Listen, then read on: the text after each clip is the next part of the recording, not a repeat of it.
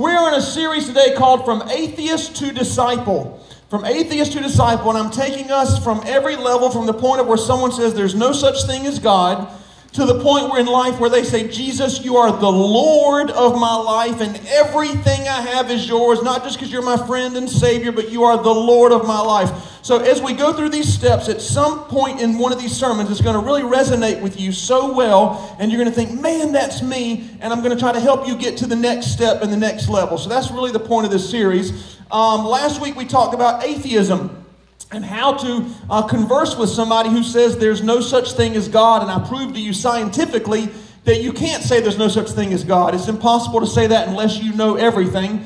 And before we get into part 2 today, I want to read you a scripture in Colossians 4, verse 6. It says this: let your conversation always be full of grace. Everybody say grace. Grace. Always full of grace. In other words, you're not there to condemn anybody, and you're not there to point the finger and how stupid are you to believe what you believe. You got to have grace. But listen, season with salt. Everybody say salt. Salt. You know what it's like to go through the Bojangles drive-thru and not have enough seasoning on your French fries, right? You go back in there and take it. I need some more seasoning. You got to have some salt in there. In other words, speak the truth. Yeah. Speak the truth, but in love. But the truth sometimes is very convicting. Here's the best part, though, so you know how to answer everyone. The point of last week's sermon and today's sermon is to help all of us as believers be able to answer the tough questions that people ask who don't know Jesus. So I think that's why your sermon handout is going to be really, really special for you today. Keep it, hold on to it so you know how to answer everyone. Okay, part 2 for your notes. Today I want to talk to you about agnosticism.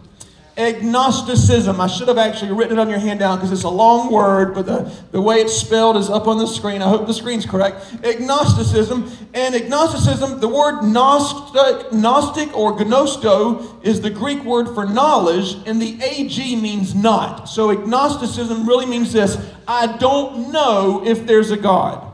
I just don't know. Maybe there is. I'm not saying there's not. I'm saying I don't know if there's a God. So last week there were 4 questions that must be answered to form a truthful worldview that fulfills the heart and mind of every person. Those 4 questions are this: origin, where did I come from?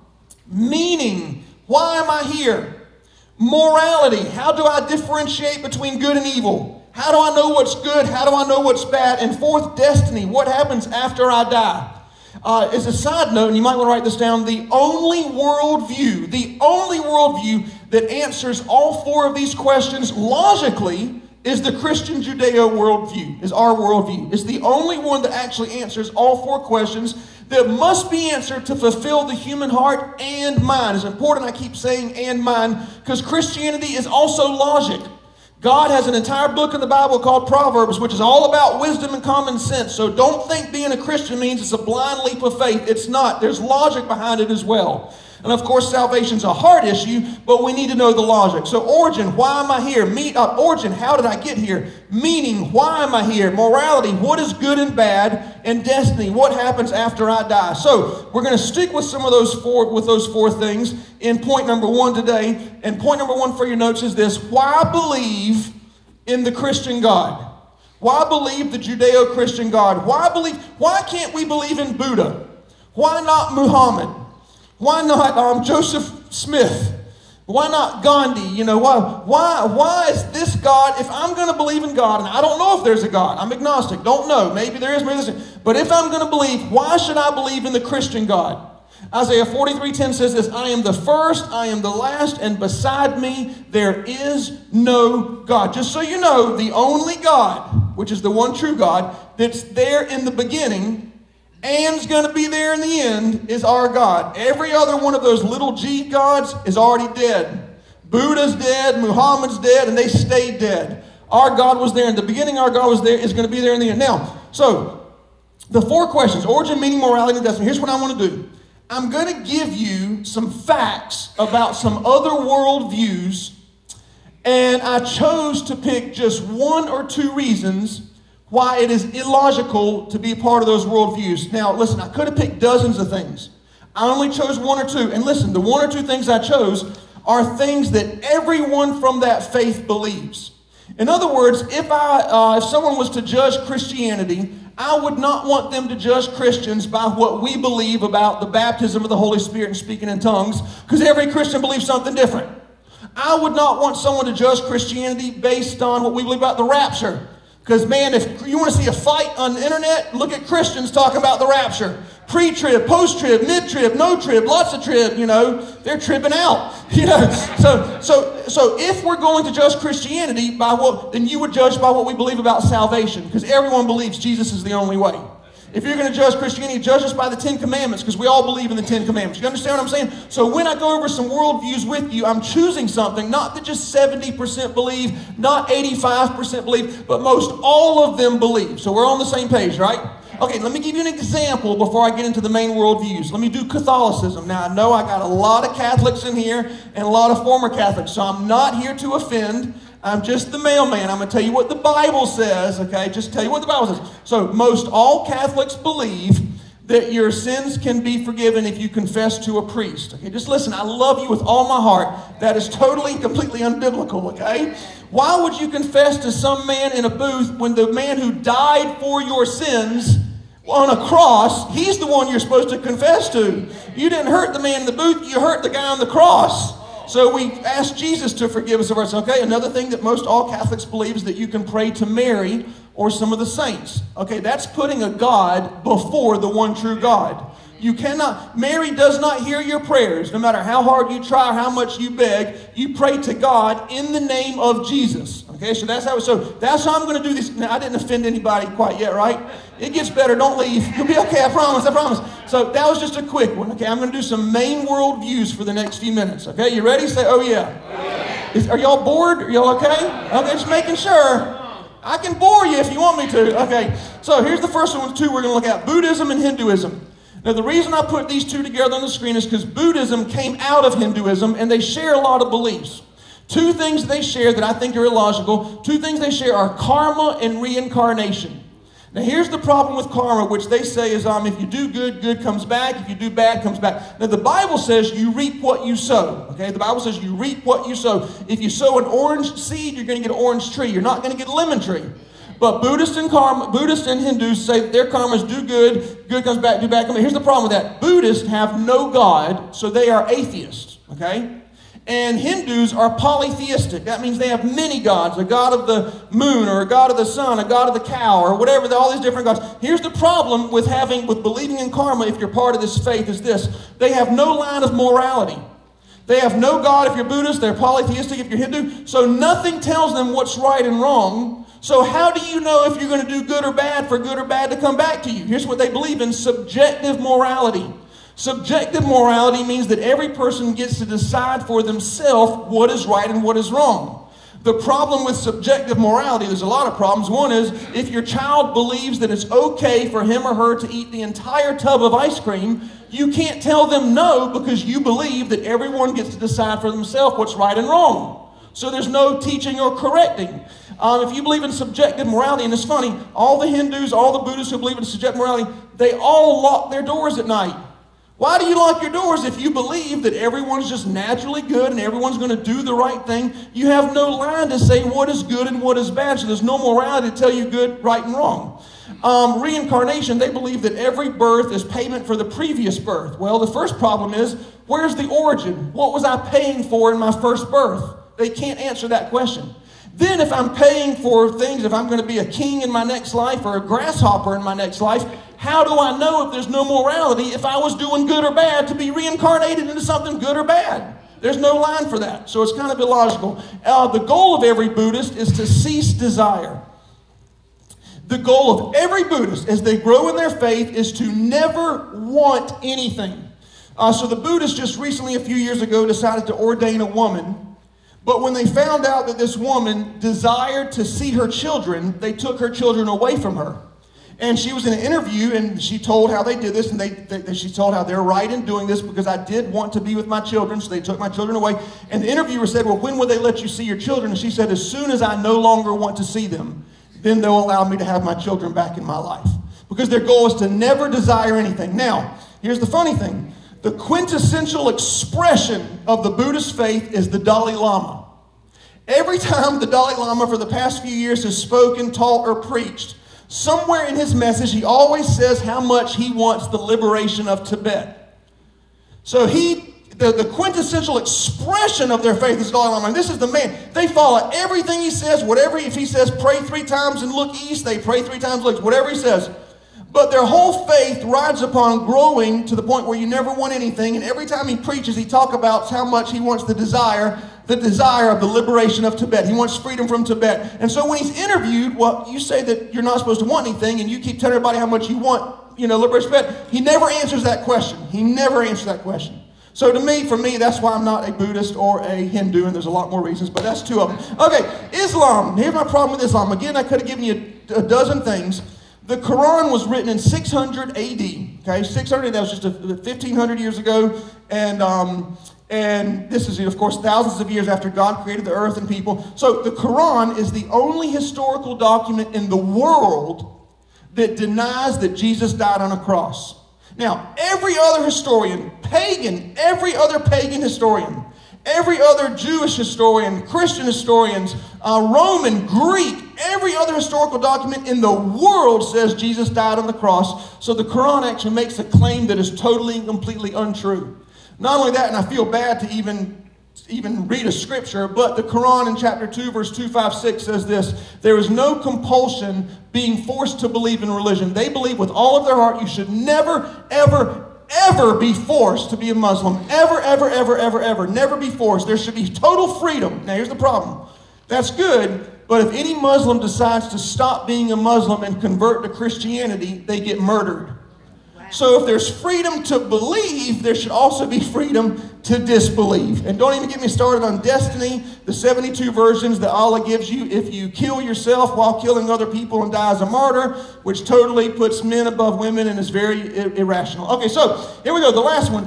Evolutionism, humanism, pantheism, Darwinism, all these isms. If this is your scientific worldview, listen real close, they address none of the 4 questions. Not a single one. None of these isms address origin, meaning, morality, or destiny.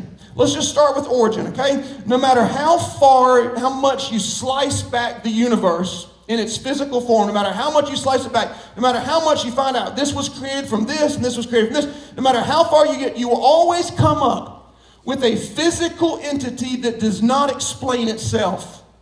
You understand? No matter how far you slice back the world, the universe, Mars, Earth, whatever it is, you can get it to the most minute state.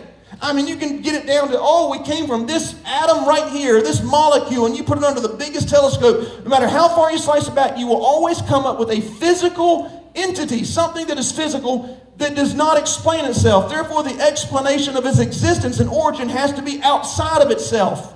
So these isms, they can give you no origin whatsoever. Not only does the origin of our universe have to be outside of itself, it has to come from something spiritual that you can't see, obviously, and it also obviously has to come from something intelligent. Because the more detailed the finding, the more intelligent the creator behind it. When it comes to these isms, they have no meaning. They can't tell you the meaning of life. They believe we're metaphysical, time, matter, and chance. Okay, if we're metaphysical and we're just like the trees and that kind of thing, then explain to me love. Explain why I would die for my children in a second without even thinking. If saving their life meant giving up mine, there would not be a question. I would not hesitate. Explain that if you think we're just metaphysical. When it comes to morality, and you're a scientist, if you have a scientific worldview, what tells you that you should be honest in what you find? I mean, if you could get an extra $1 million grant money to lie about something and say, we found this and it came from, 5 million years ago, well, how do we know you're being honest if you have no line of morality as a scientist? Where do your morals come from? What tells you what is right and what is wrong? What tells you what's good and bad? If killing this person to save these 3 people, if that makes sense scientifically, then what's wrong with doing it? Taking my child to save the lives of 12 more children. I mean, if you're a scientific worldview, then you can just kidnap my child because there's nothing that's telling you right and wrong when it comes to morals. Okay, agnosticism, and this is the one we're talking about today. I want to read you, there was a book written by Richard Dawkins called The God's Delusion. Richard Dawkins is an atheist. He has an atheistic worldview. And he's very intelligent, but he wrote God's Delusion. Now, after he wrote that book, very famous book, David Berlinski, who was the world's leading physicist at the time, one of the smartest men in the world, who's an agnostic, wrote a response to God's delusion book called The Devil's Delusion, okay? He's an agnostic, so he says, I don't know if there's a God. I want to read you a direct quote from his book, written by an agnostic scientist, one of the most brilliant men on the planet. He said this: has anyone provided proof of God's inexistence? Not even close. Has quantum cosmology explained the emergence of the universe or why it is here? Not even close. Have our sciences explained why our universe seems to be fine-tuned to allow for the existence of life? Not even close. Are physicists and biologists willing to believe in anything so long as it is not a religious thought? Close enough. Has rationalism and moral thought provided us with an understanding of what is good, what is right, and what is moral? Not even close. Has secularism in the terrible 20th century been a force for good? Not even close to being close. Have you watched the news ever? Does anything in the sciences or their philosophy justify the claim that religious belief is irrational? Not even in the ballpark. Is scientific atheism a frivolous exercise in intellectual contempt? Dead on. An agnostic wrote that. One of the most brilliant men on the planet who doesn't know if there's a God, just proved there's no way to say there's no God. So if we believe in this God, then where did God come from? Where did God come? When you ask the question, where did something come from, you assume that that thing is inside of the space and time continuum. In other words, you assume that it is from space, matter, and time.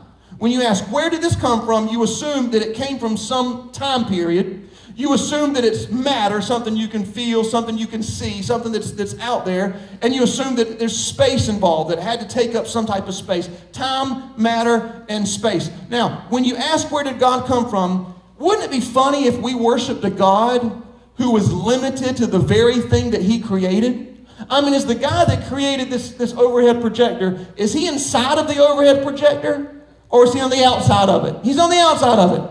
Why would we ever worship a God that was limited to the very thing he created? You want to see where God came from? Watch this. Genesis 1:1. In the beginning, there's time. God created the heavens, there's space, and the earth, there's matter. My God, who's worth worshiping, is not inside of his creation. He's on complete outside of it. He created his creation, and that's why we worship him. So, last week I told you how it is scientifically impossible to be an atheist, and here's why. If you said there's no such city in the world named Aner, I would say, do you know the name of every city on planet Earth? Well, no, I don't. Then you can't say there's one that's not named Aner. If you don't know every city's name, you can't say that. For you to say that God doesn't exist, you have to have all knowledge. For you to say that he's not, he's not over there, you have to know everything to say there's no such thing as God. Let me give you a better example. If I went to Hawaii on a vacation, and I was talking to some people, and I said, listen, back home in Myrtle Beach, we have a great church. There's great people. We have these great elders in church. There's this one elder, there's this guy who's always fixing stuff around church for me. His name is Bob Raff. He's a friend of mine. We talk on a regular basis. I love him. He loves me. And that guy said, whoa. There's no such man in the world named Bob Raff. And I said, what do you mean? He says, no, there's not a single man on planet Earth named Bob Raff. Here's what I would say. Do you know the name of every man on planet Earth to definitively say that? Well, no, I don't know. Well, then how can you say there's not a man named Bob Raff if you don't know the name of every single man on Earth? But see, I can look at him and I can say, there is a man named Bob Raff. I don't have to know the name of every man on planet Earth. I only have to know one man, Bob Raff, who's my friend. We talk on a regular basis. I love him. He loves me. Okay, listen. For you to say God doesn't exist, you have to have all knowledge. For me to say God does exist, I could be dumb as a box of rocks. I only have to know one person, God.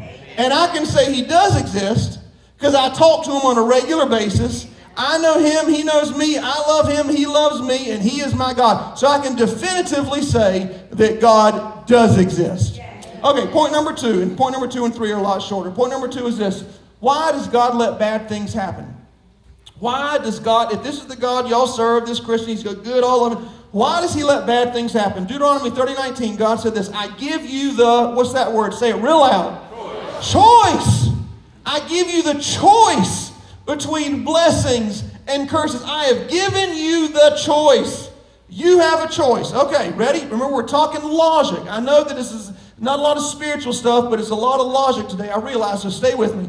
There are 4 options when God created the world. He only had 4 options. That's it, okay? Option number 1, no world. He could have just created no world, right? That's an option, to never have a family, never have a relationship with somebody that's in your image. Never, he could have no world, okay? Option number 2, an immoral world. Now here's what immoral means. It means there's no such thing as good and bad. God could have created a world where there's no such thing as right, no such thing as wrong. Now you would never experience joy because you'd never experience sorrow. You'd never experience peace because you'd never experience strife. But there'd be no good, no matter what you did, there would never be right or wrong. If you killed, if you gave somebody a pie, same thing. No, in fact, I'll give you an example. Remember when Cain killed Abel? Remember Adam and Eve's sons? One of them killed the other son. Okay, you know that Cain had no idea what he did, right? God had not yet presented the right and wrong moral law. The 10 Commandments came later. There were some morals before that, but the 10 Commandments were the main ones. Thou shalt not kill. But Cain had no idea. He just got angry, and he got a rock, and he hit his brother over the head with it, and he thinks, what's that red stuff coming out of his head? Why isn't he getting up? What's wrong? No one had ever died. He had no idea. He's just going on with his life now. God never said, don't kill. There was never any moral law yet. So that's what he could have done. Here's number 3, a predetermined world. That is a world where we are forced to only do right. We are forced to do good every single time. There's no way we could ever do wrong. There's morals, but we're forced to always, listen, we're forced to always say the right thing. We're forced to only sleep the right amount of hours, and we're forced to work these amount of hours. We are forced to only think the right thoughts. We are forced to only look in the right direction. We're forced to only do right. That's the predetermined world. And here's the 4th option, the world that God created.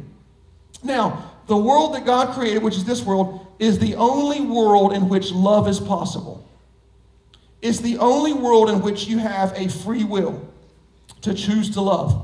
Because the only way you can choose love is if you can choose hate. This is the only world where you can ever be loved by somebody. Because it's the only one where you can choose to allow somebody to love you. Interesting. So let me give you an example to kind of help you see why do bad things happen. Imagine that you have a GPS and you have put in your GPS the place where you want to end up. And you pull out of church here and the GPS says go left and you go right. And then a few miles later the GPS says go straight and you turn around. And then a few miles later the GPS says go right and you go left. And you do this month after month, year after year. And then one day you end up at this destination that is so far away from where you wanted to be. And here's what you do. You blame it on the cell phone. I can't believe you. It's all your fault. And you're crushing the cell phone. Why did you let this happen? And the Siri's saying to you, I told you which direction to go. You were the one that, I told you don't get in a relationship with this person and you did it anyway. I told you to use your money this way, but you used it this way. I told you to go to bed at this time, but you went to bed. I told you don't watch that movie, and you watched it anyway. God's saying I've been your GPS since the day you were born. I've been speaking to your conscience. I'm speaking through people. I've been speaking through experiences, and you chose to go, and now you're blaming God? Psalms 89:14 says, God is just. Listen real close. God would not be a just God if he gave you a choice and then violated that choice.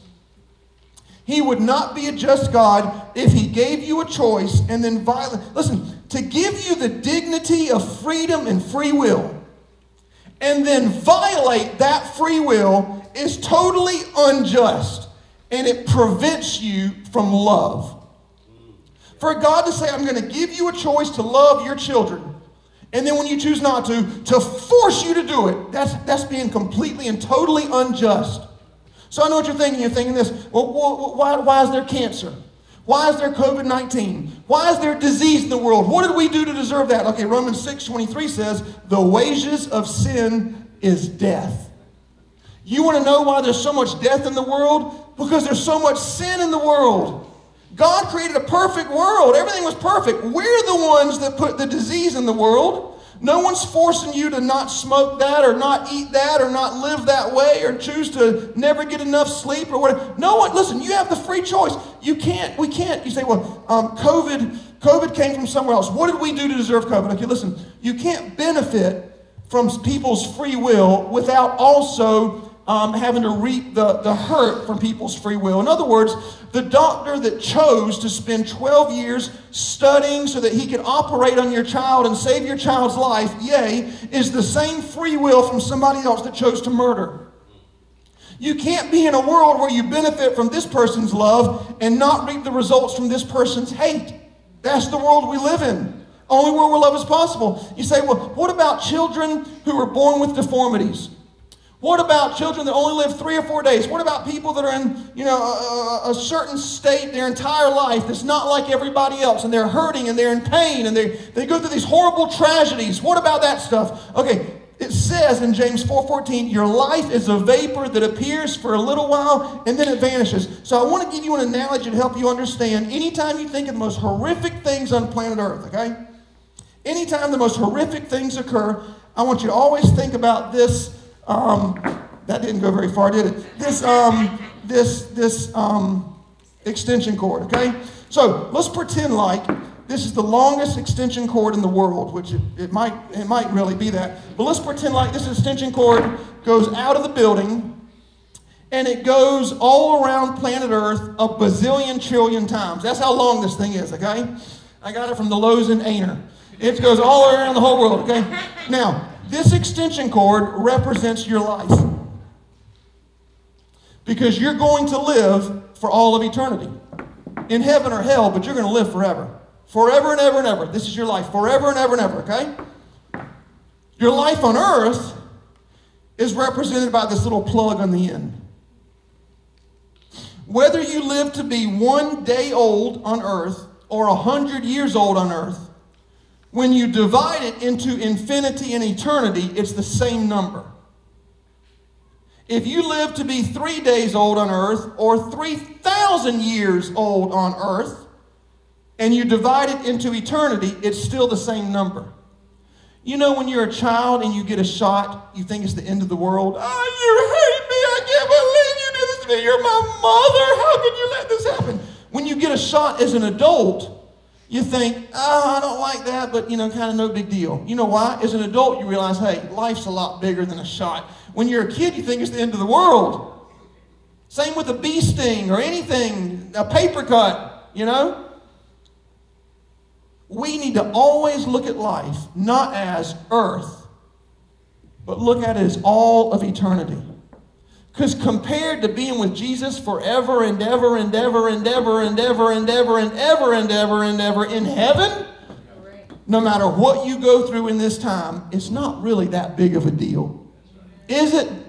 That was a stinking good analogy too, by the way. That was really good. Okay, so no, too late. You could have clapped earlier. Okay, let me give you a story that may help you with questions like that in life. There was once this farmer who had a young son they were kind of poor, but he tried his best to, provide for him. And one day, their number one, most favorite, best working horse got out of the fence and ran away. And the neighbor looked over the fence to the farmer and said, man, you got bad luck. Your main horse just ran away.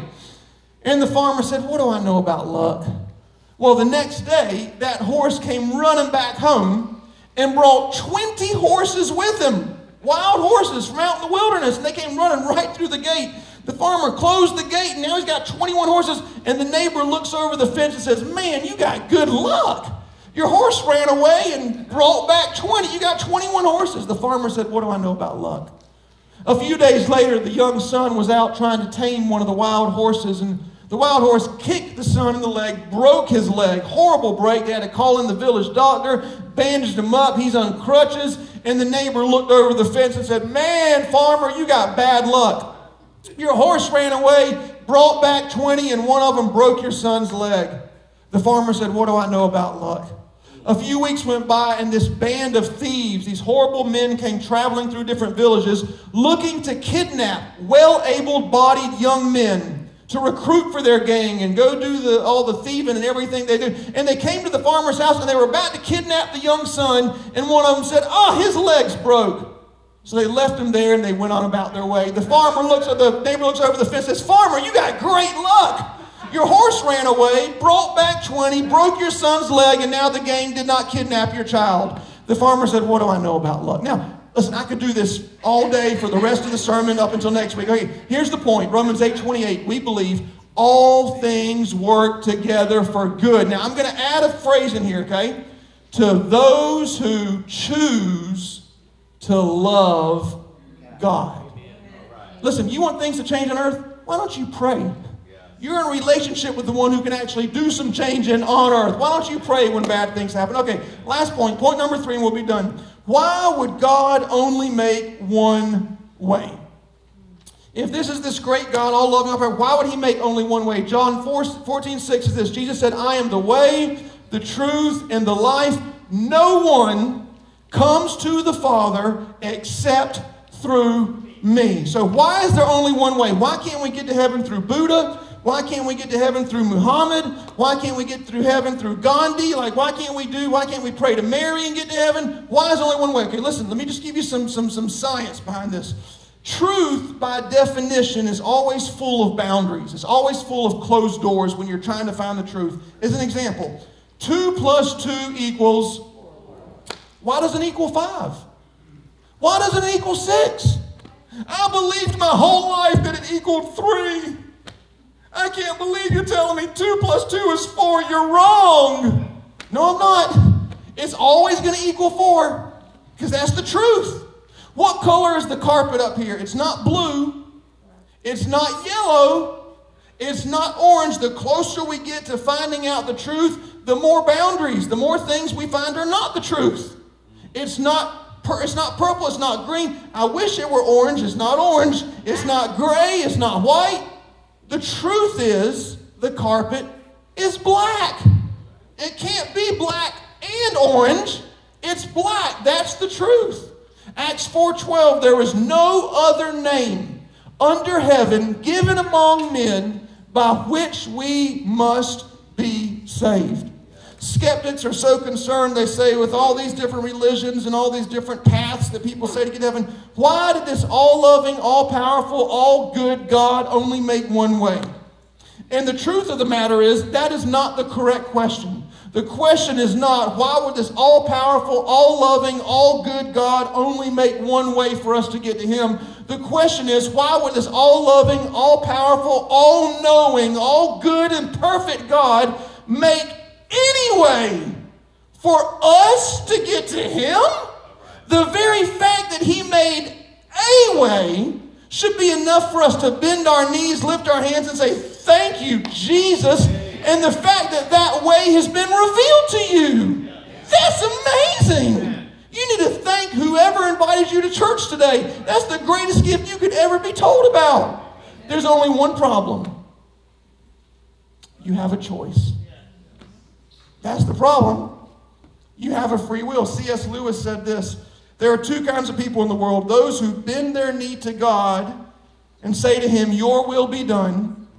And those who refuse to bend their knee to God, and God says to them, "Okay, your will be done." You can't live in a world where love is possible and then get upset when you don't choose it. God would not be a just God if he did not give every single person a chance to be saved. Listen, everyone that's in hell right now was given a total, free, and complete chance to receive Jesus. What about people in Africa that don't have TV? And what about this? Listen, the Bible says God speaks to our conscience. It says he speaks to us through his creation, mountains, sun, trees. Every person has had a full chance. And every person that's in hell, listen, has inexhaustibly and totally and over again rebelliously rejected that chance millions of times. Every second they were breathing, God was giving them a chance, speaking to them through people, through creation, through things. Luke 19:10 says this, "The Son of Man has come to seek and to save that which was lost." Last point is this. You know the game hide and seek? We're in that game right now. But listen, God's not the one hiding. It just says he's the one seeking. He's the one seeking. Everyone that's in heaven right now chose to be in heaven. They made the decision. They chose to live there for all of eternity. Okay, here's my question today. Will you allow God to find you? You're the one hiding. Will you allow yourself to be found? That's the question today. And that's how we converse with an agnostic.